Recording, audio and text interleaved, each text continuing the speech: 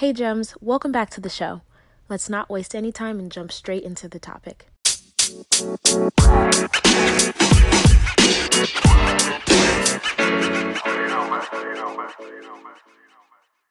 Welcome back to the attachment series. Every Wednesday, we talk about love, relationships, and how to level up in our social settings. So it's really important that you make sure that you send your favorite attachment episode to somebody who needs to hear it. Okay. It's all about sharing this information, getting out all of the gems so that we can level up together. And make sure that if you haven't already reviewed the podcast, please take a moment to do so on Apple Podcasts. It helps us to be able to show more people and be shared with more people around the entire world because our tribe is global. Can you believe it? We're talking from Namibia to South Africa to Kenya to the UK to the States to Australia even, which is wild. And I'm so grateful for every single one of you, every single DM that I read, every single time someone says that an episode has touched them. It really makes my heart smile and lets me know that I'm headed in the right direction. So today we're going to be talking about why we stay in unhappy relationships, y'all. Now, if you haven't done this, then maybe you don't need to listen to this episode. However, you may know someone else who has, or this may be something that you want to keep an eye out for so it doesn't become something that's problematic for you moving forward, okay? So I'm going to talk about some reasons as to why we end up staying in unhappy situationships, as some people would call them, okay? The first thing would be fear. Now, if you have listened to any of the attachment episodes, you know that everything comes down to fear and love. If it is not of love, then it is of fear. And our fears will drive us to do things that appear to be literally insane, such as staying in an unfavorable situation.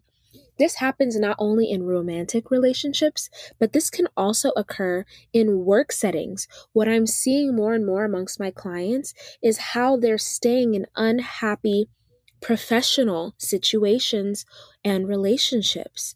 And fear is one of those things that will drive someone to stay in a situation because they either fear the idea of leaving that situation, the unknown, fearing the unknown of what it would look like to no longer be in that situation if it seems like it provides some level of comfort or security.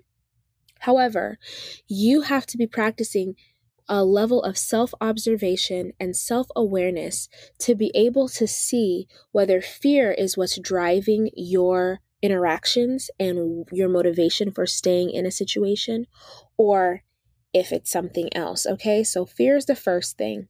Now, the next thing might be that you don't value yourself. If you don't value yourself, then you'll stay in a situation where someone else isn't valuing you either.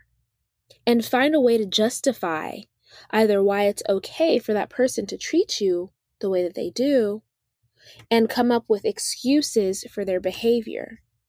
When you begin to do your own work, which everyone has to do, me included, when you do your own work, you begin to realize your true value, that you're actually invaluable, that you are priceless, that you deserve the best treatment.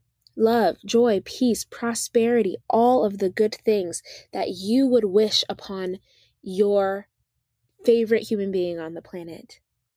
So I would urge you to do your work so that you're able to tap into understanding the type of situations that you deserve to be in, okay? Now, another thing that might keep someone in a relationship that they're unhappy in, okay, is lies. Telling yourself lies. There's a book that I often recommend called The Lies We Tell Ourselves. So if you are lying to yourself because there's something in you that says it's better to be in a relationship than it is to be single, then you might stay in an unhappy relationship because an unhappy relationship is better than being single. Okay? And what we want to do is examine maybe some of these lies that we tell ourselves that keep us from progressing and moving forward and really experiencing, love in our lives that is authentic and pure. Okay? One of the other things that might get in your way of leaving an unhappy situation to potentially find, a good, loving relationship is this idea that you don't believe that there is a such thing as a good, loving situation. If you don't have any frame of reference of relationships that are successful, where people are not highly conflictual, where people are not getting divorced left and right, where people are not fighting like cats and dogs, right? If you don't have a frame of reference that says when people are coupled, they can be happy even if they experience conflict, that relationships can experience ease and be on the same page with one another and be able to build and grow together despite life's challenges, then it might be a script in your mind keeping you in an unhappy situation because you believe relationships are hard and that they are a struggle. What I'm not saying is that they aren't challenging. They are challenging.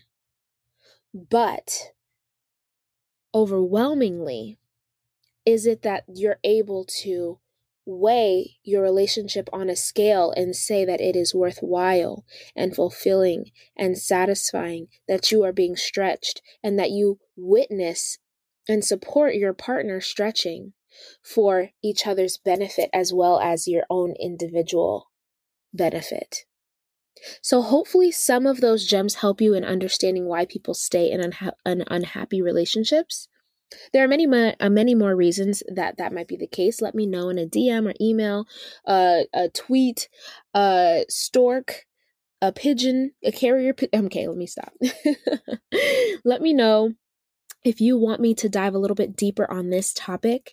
And next week, we'll talk about how to get out of an unhappy relationship. Okay, so I can't wait to chat with you next week. Make sure that you leave a review, share this episode with someone who needs to hear it, and we'll talk to you next time, Gems. If you enjoyed this episode and would like to support the podcast, you have a few options. You can subscribe to the podcast wherever you listen to it, and you'll be notified as new episodes are uploaded. You can also leave a review or send me your feedback. Doing so helps me to create content that's relevant to what you want to hear about. And last, you can share the podcast with a friend. Whether it's directly or sharing it on your social media, it helps them to know that you think that this is information that they need to hear about. Thank you.